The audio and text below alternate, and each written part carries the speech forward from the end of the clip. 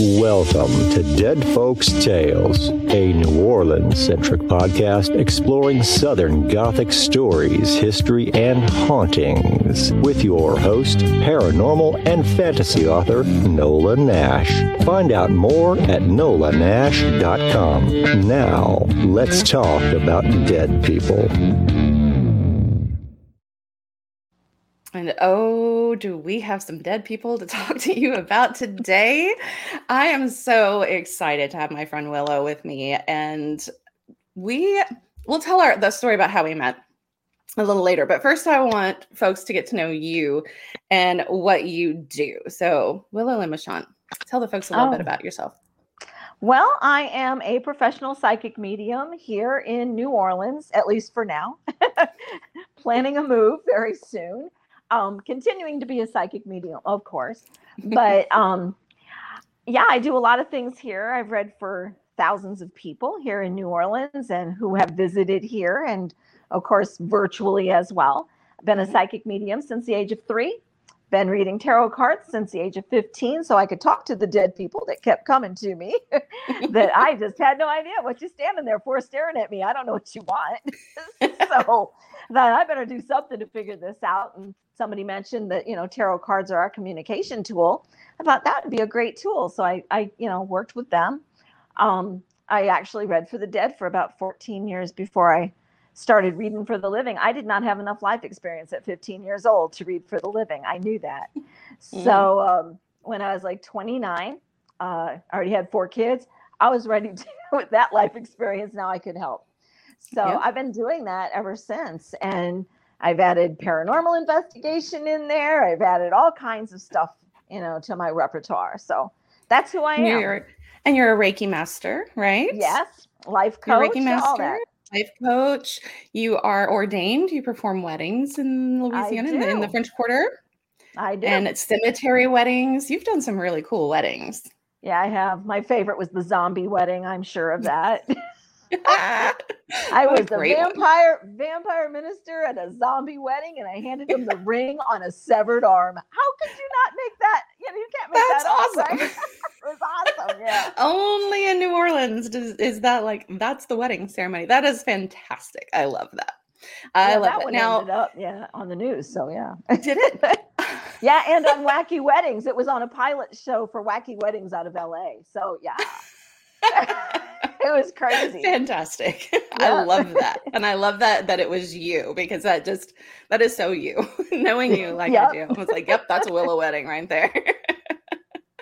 Well, you and I met several years ago. We met down in New Orleans, and you were doing French Quarter tours at the time, and you had the tour company.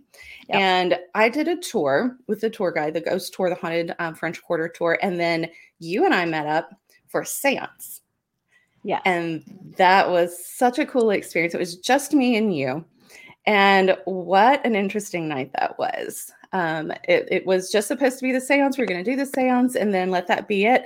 I think I left your house at 2 a.m. because we sat there talking for so long. I mean, it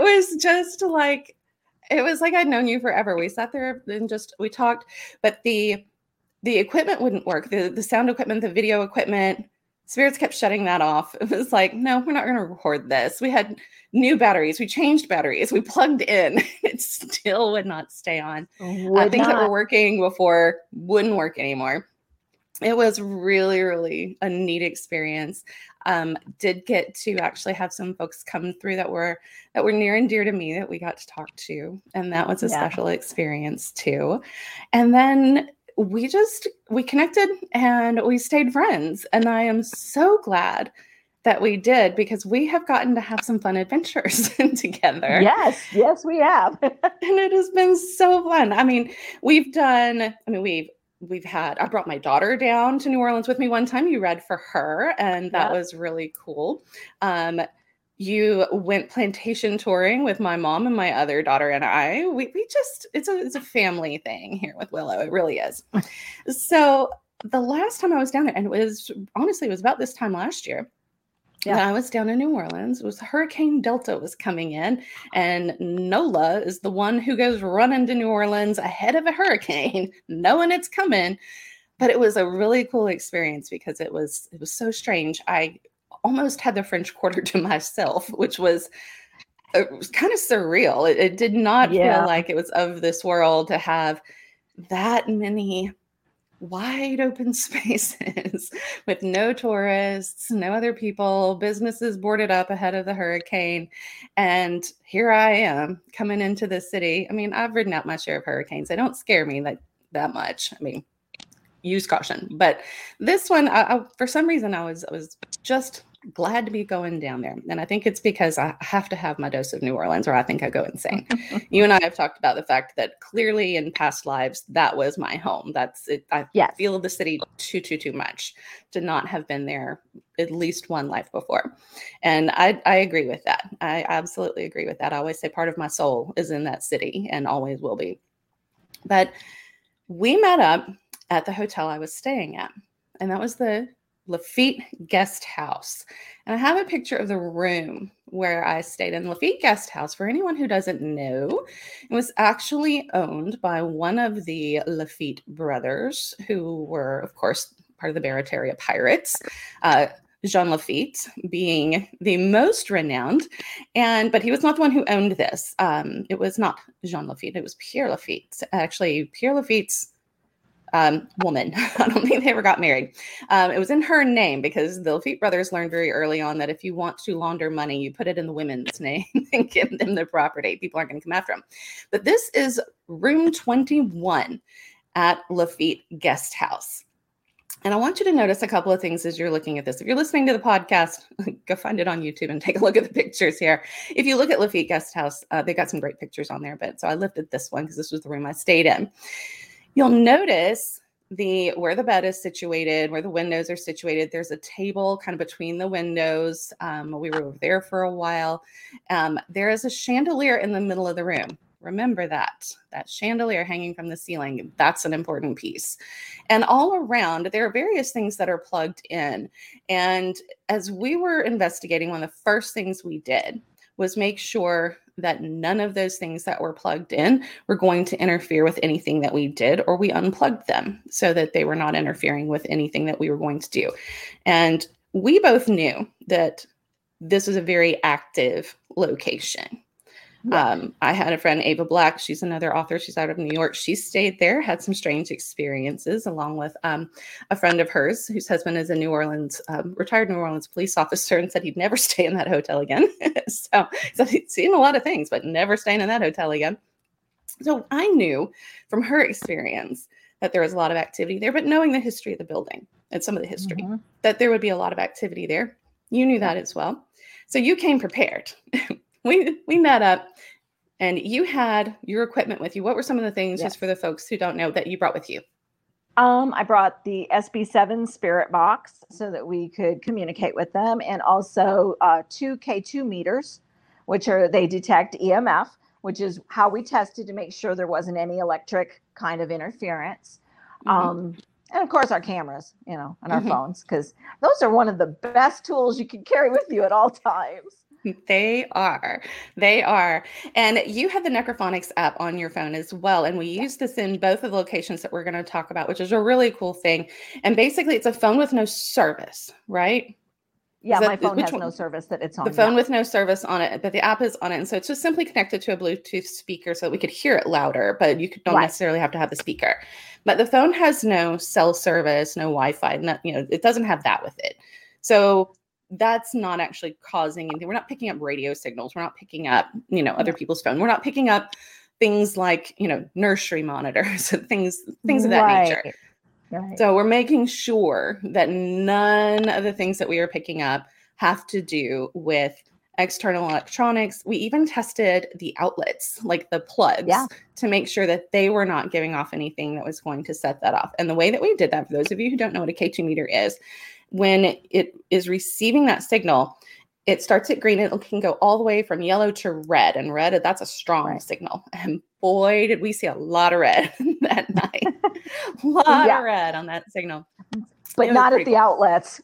Not at the outlets. And not at the TV, not at any of those things. And we put our phones on airplane mode so that we were not pulling anything out through our phones as well, because of course we're using our phones to record this. We're using our phones for video, and we didn't want to interfere with any of the equipment.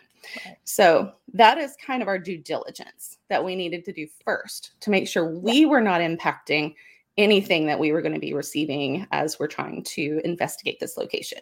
So that's where we started.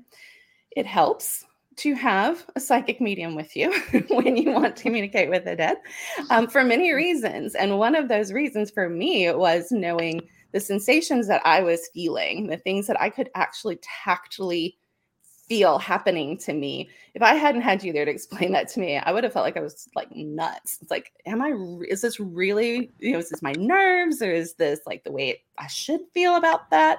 Things like prickling on my skin. It's almost like standing too close to a lightning bolt. It's kind of, when lightning strikes nearby, it's like that your hair stands up and it's that tingling in your skin. Those kinds of things were happening to me. And that, thanks to you, I knew was normal. That was part of that experience of being that close to spiritual activity. All right. Right.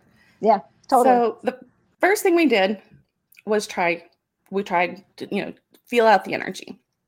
Yeah. Right. So we went around the room, and there were a couple of spots that stood out to us. One of those spots was the table between the windows. And one of those spots, actually, weirdly, the center of the bed. And we found out soon why the center of the bed and that part of the bed was so strong. And you did a great job of asking questions. And I love the way that you ask those questions, because you're very patient with the spirit. So for the folks who don't know, who haven't really, we've seen the paranormal investigator shows, and some of those things, some shows are good and some shows are a bit, shall we say, theatrical in their approach. Yeah. But you have a really good kind of down to earth, pragmatic, it's almost like you're talking to another person, and you give them such respect that maybe that's why you don't go into it with the fear. You go into it with caution. You don't want to bring anything bad in. But I love your approach when you do this. And, tell the folks a little bit about why you approach the spirits in the way that you do. Well, if somebody were to come into my home to visit, I would not want to be interrogated. And a lot of investigators, it sounds like they're interrogating the spirits. Who are you? Where were you from? How old are you? No, just talk to them like you're in their house, be polite. And it's like giving honey, if you work with honey, you're going to get more than if you work with vinegar. So I just talk to them because I talk to them the way I've been talking to spirits since I was a little girl. It's like, am I using the equipment? Yeah. Because I like the equipment because it allows other people who cannot hear what I hear to actually experience that. That's why I like the paranormal equipment. I love the spirit boxes. I like that app because you can hear what I'm hearing without it. And that was helpful to me because you were picking up so much more just on your own, but all of that was giving me validation for some of the things that were maybe coming to me, like Sarah's name, kind of just out of nowhere. There was that, like loud, that name in my head. I knew that was her name. But if I hadn't had you validating those things, again, I would have thought I was crazy. So having all of that equipment and having you there is very helpful to others. So for you, it's just a conversation. Yeah, it is. And I think more people would, that are investigating would get more out of it if they approached it that way. But a lot of people like to provoke. I never provoke. You never want to do that. Why would you?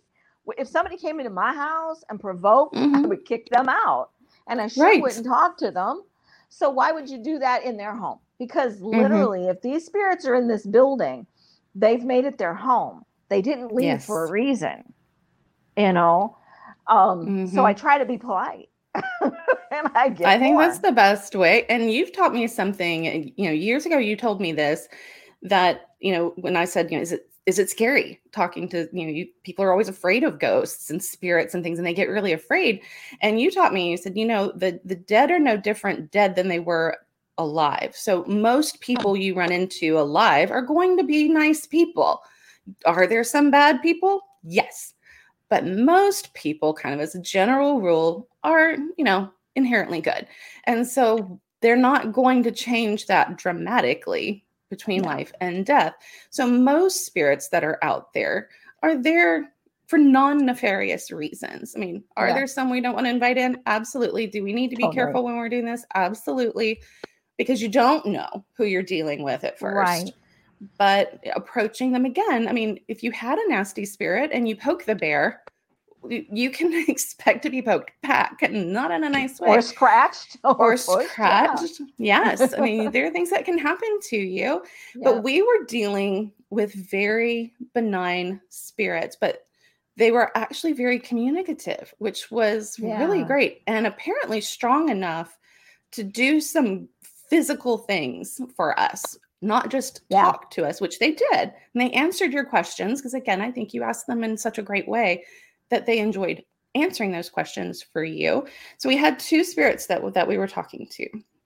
Mm-hmm. We had the little girl, which we learned later her name was Sarah.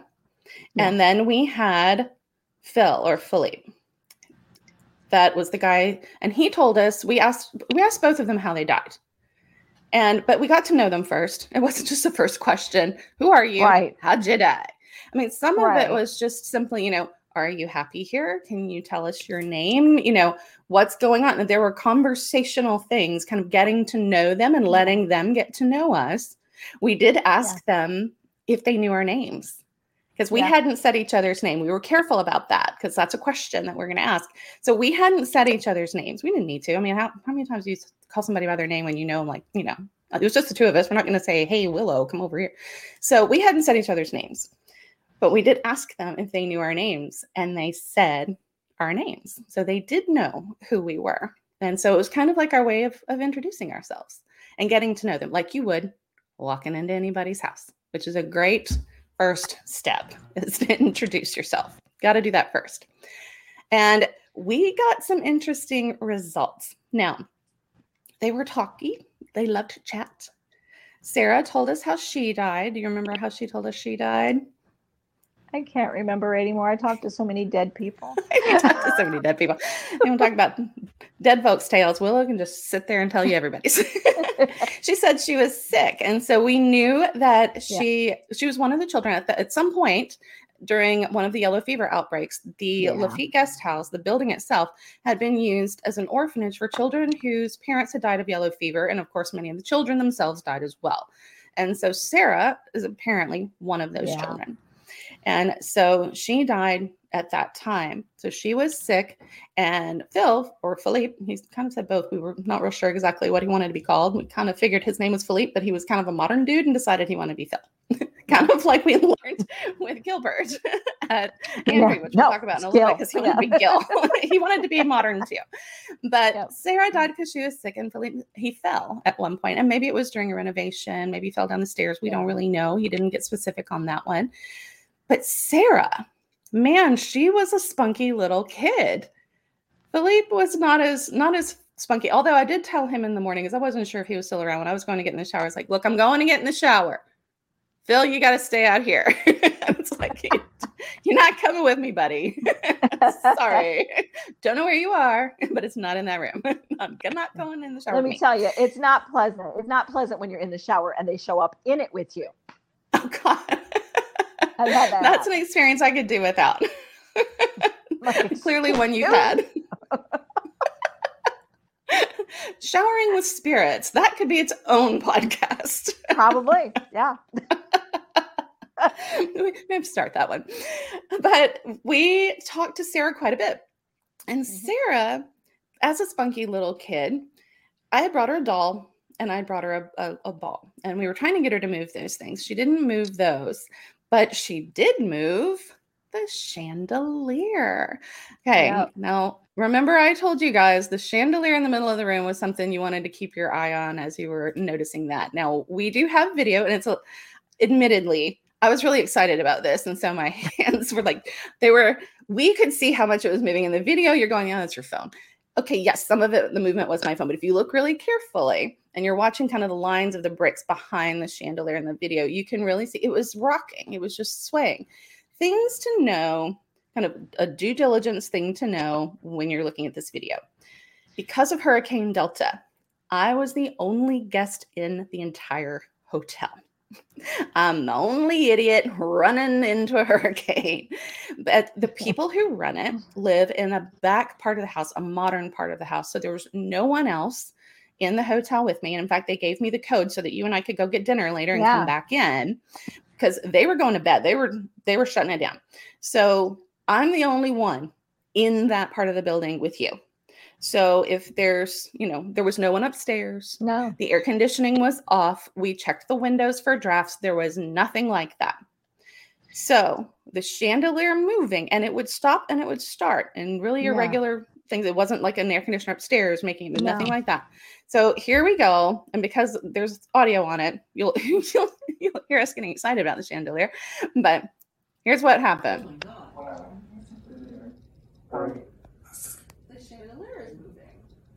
It was not moving before.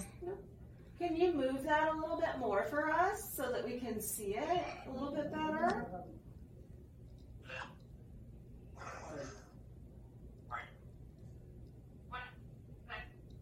There we go. Right there at the end, you could really see it starting to sway. She picked it up just a little bit. Now, I will tell you that I woke up to that chandelier moving the next morning, too. I mean, it moved quite a bit. And I think that was her way of letting us know that she was there. That was something she was familiar with, it's in her space. And that was something that she could communicate with. We knew she was in the middle of the bed because we put that meter in the middle of the bed. We're like, somebody's sitting in the middle of the bed. And it makes sense. Little kid probably just plays on the bed a lot. I don't know. So there she was sitting in the middle of the bed. I will tell you too, because she was there and I kind of felt like, we'd gotten to know her. She followed me around the room. You remember that the table that was between the windows? We're like, Here she comes again. She played with my phone all night long. Once we finished this and I was getting ready to go to bed, she was doing all kinds of things to the phone. I would lay it down on the table. It would be on my home screen. I would go back to it. It's on my camera, or it's, music would start playing on my app, my Spotify app. It's like, okay, well, we're going to do this now. I was like, ooh, what's this thing? Like a little kid pushing all the buttons. That was kind of what it felt like to me, was like, this is a new toy. And it was kind of funny, but she clearly was enjoying the attention that she was being paid. Somebody had noticed her. And, as a mom, I kind of was treating her like the mom and telling her stories like, okay, Sarah, we're going to go to bed now.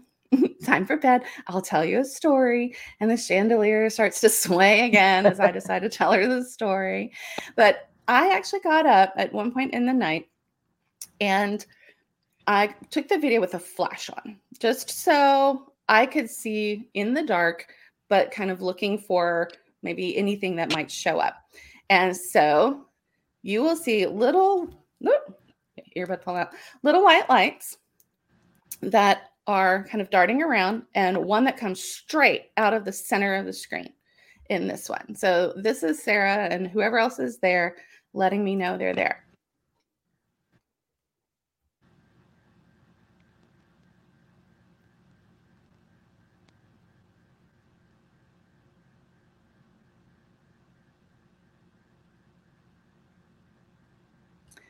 Do you see that one come right out of the middle?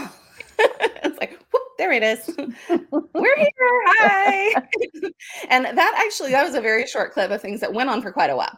And it was just like that. And I was making sure there is no gnats, no bugs, no nothing. And you can tell the difference. It's not dust floating in the air because of the very deliberate way that it moves, right? Am I correct? Yeah. I'm kind of assuming It's a little different. Yeah. Yeah, it's the movement.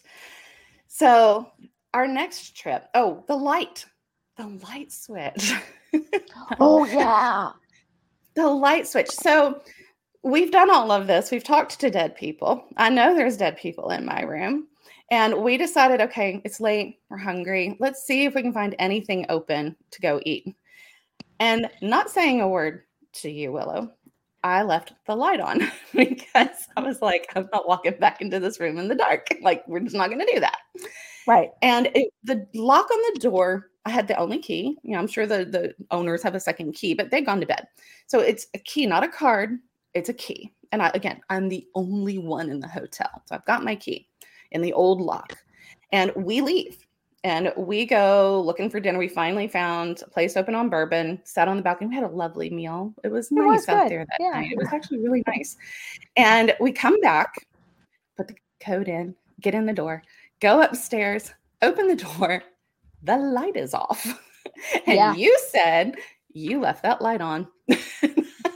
Mm-hmm. Yeah, you did. I sure did.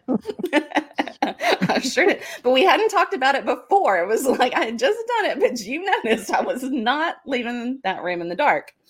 So the light was off. And so we decided, all right, playing tricks on us again. And it was just such a sweet spirit. I never felt any sense of dread, fear, discomfort, nothing. No. Nothing.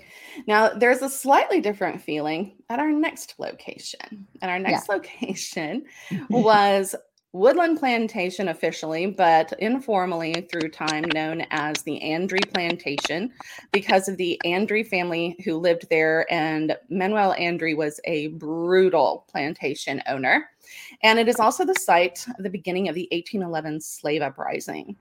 And there's become a lot more attention being paid to that uprising, thankfully, at some of the plantations that are down there. There is an exhibit, of course, at the house now. It is a museum. And John McCusker is a dear friend and a really great guy. And he let us do some exploring like no one else gets to do because the museum wasn't open yet. We had the house pretty much to ourselves. John was downstairs working, and then he had to leave for a while. And we literally had the entire haunted plantation to ourselves. Yep. Now we decided best place to start, the spookiest place to start, in the attic because that's where you go. And so we go up to the attic and we got to investigate there too. And we talked to Gil. And I loved his, what is your name? Gil. So it was like clear. Like, Gil, like, this is who I am, like loud and clear. There was no messing around. It did not take us very long to get Gil talking either. He talked to us for quite a while. Yeah. And then we met Charles. Now, things you need to know about this family, folks. Manuel Andre was a plantation owner. Gilbert Andre was his son. Charles is the slave overseer who actually began the 1811 slave uprising by killing Gilbert. So the fact that we had both Gilbert's spirit there to talk to us and Charles's spirit there to talk to us was really cool to have kind of the two sides that should be warring and just angry at one another the way that they've met their untimely ends. Because, of course, Charles was executed at the end of the uprising. And you would think it was executed by Gilbert's father, by Manuel. Yeah. You would think that they would be angry spirits. And while it didn't have quite the liveliness of Sarah and our little spirit, who ended up following me home, by the way. I mean, she actually was in the car messing with the air conditioner and things as we were driving she decides she liked technology. Technology is fun. We're going to play with that. Because she was messing with the air conditioning all the way up in the rental car to the plantation. So we knew we had her along for the ride. But you would think those two would not be getting along, and yet they did, which was an interesting story. So Gil was chatty. He was telling us about how he died, how he felt about being there at the house, how we asked him questions. And I love that you approach it this way because you admit that we are coming into their space. They've held that space for 200 years. So we were intruders. And anyone who's coming into that house is intruders. It was their home originally. Yes. And I love that you asked, how do you feel about people being here? And how do you feel about the house being turned into a museum? And they seemed okay with it, which was kind of cool. And even mentioned that they like John. They said John's name. And it was funny because we heard his name a lot, like John. Like it's like we get a lot of John and we like John. So John was glad to hear that too. He said, well, good, I'm glad they like me because I'm here all the time.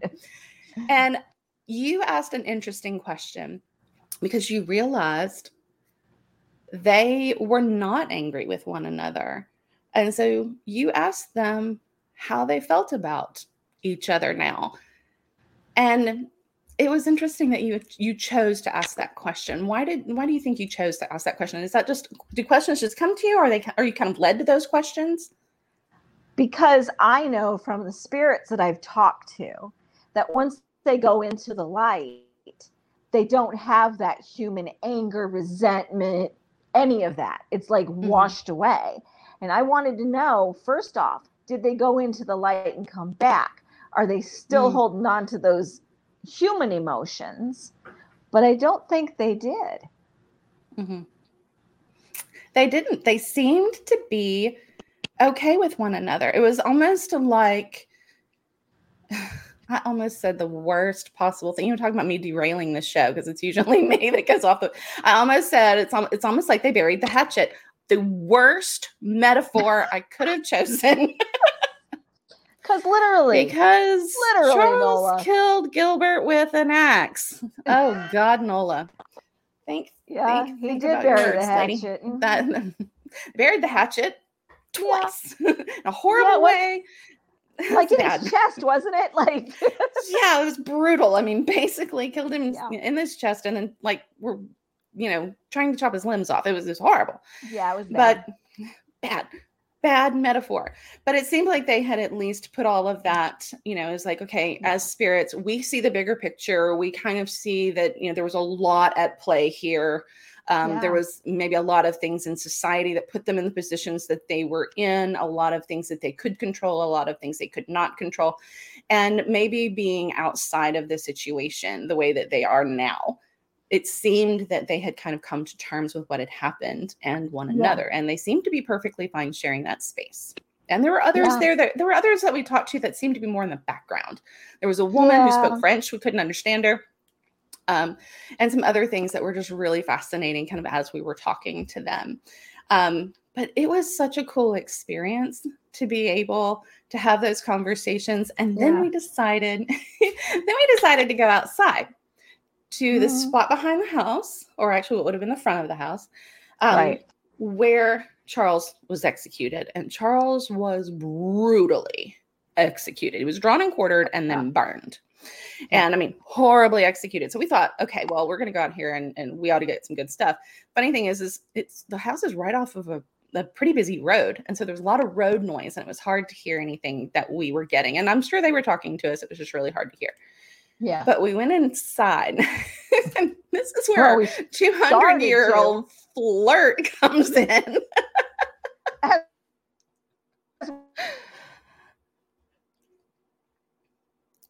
Hang on, you froze up there for a second, Willow. Oh, she's frozen, so I'll tell you what happened. We're going inside, or we let them know.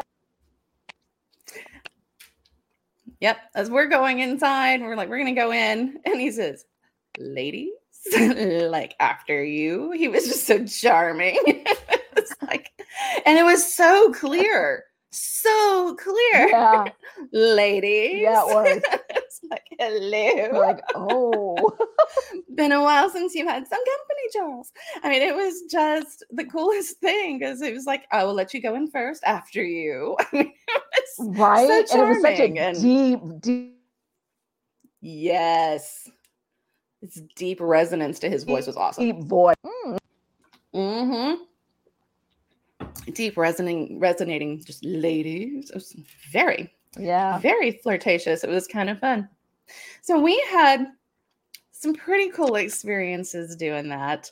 And I want you to come back on this show. I would love to have you back. I know you're not sure about your schedule next week, but we're going to talk about the Myrtles Plantation next week. I will be talking about the Myrtles if nothing else, but I would love for you, if you can come next week and share that experience that you had with me, then that's awesome.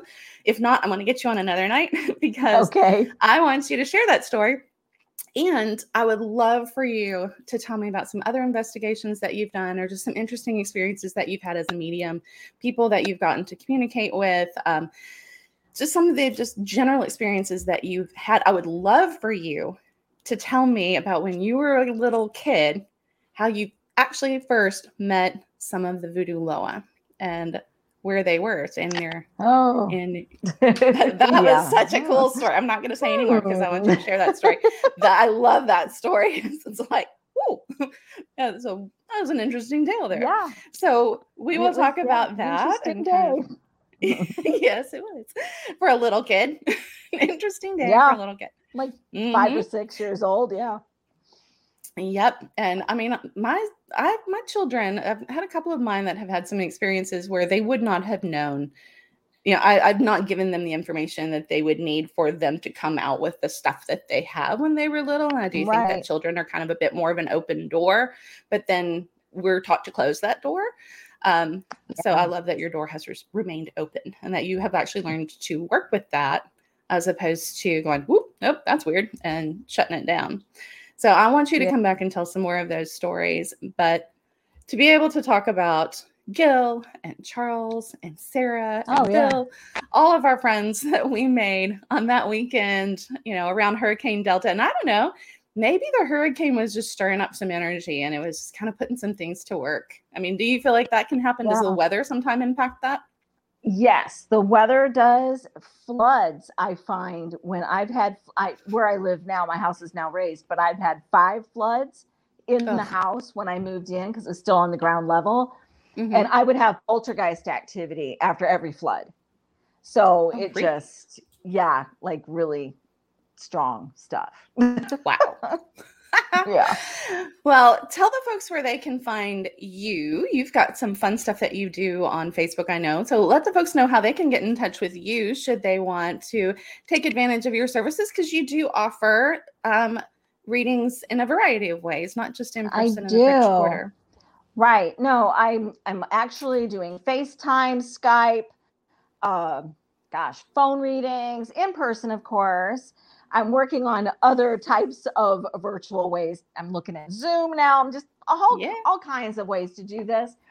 But you can also find all my information at my name, willowlaymechant.com. It's so in the description of the podcast. So anywhere that the podcast, find the description. The link is there. And you can find me on Facebook. I have the Divine Source Spiritual Center and also Willow Mechant Spiritual Services. And you can find everything that she offers on there and how to contact you as well. Thank you so much for joining me tonight and telling stories. I love hanging out with you. I hate being this far away so that we can't just hang out all the time. I know. Well, maybe when I move, I'll be a little closer. I'm not sure. maybe just a different trajectory. Oh, where'd she go? We lost her. Oh, I hate it when that happens. We were having a tough signal time, but we're super appreciative of Willow joining us tonight, and we're going to go ahead and close it out. We've gone a little long, but I think it was worth it. Oh, there she is. Let's add her back in, see if we can join her. There. Oops, she's trying. There she is. Hey, we were going to wrap up. Like shut down. You were just gone. Spirits. Yes. Like, no, we were trying to close out the show. This happens when we get together. I'm telling you. And I am in my seance room. So, I got 2 portal mirrors, it's a little busy. Your room is so cool, by the way. I love all of your seance room is just the best. So folks, get in touch with Willow. The link to her website is in the description of the podcast, wherever we are, whether it's on Facebook, YouTube, or any of the major podcast platforms. Go check her out. Get to know Willow. You will not be sorry. She has got some great insight, whether you are needing to speak to a loved one, or if you just would like a tarot reading like no other, where you get some great insight and some life coaching as well. Because that's another thing I love about the way that you read cards, is it's not just, this is what the cards say. It's more, this is a possibility. And this is it's also channeled. Yeah, my readings are channeled. My readings are channeled. My spirit guides connect with your spirit guides, and I get the messages. And that's what I share. So good. They are so, so good. So good. All right, folks, thank you for joining us tonight. I hope you enjoyed it. Hope you had a great time. Leave us some comments. Let us know your thoughts about those videos that we shared and some experiences. If you've had your own experiences, put those in the comments as well. We love to hear them. And we will see you next time on Dead Folks Tales. Thanks for joining us. Dead Folks Tales is a copywritten podcast of Authors on the Air Global Radio Network. Special thanks to producer Roman Suritin and executive producer Pam Stack. Join us next week for another episode of Dead Folks Tales.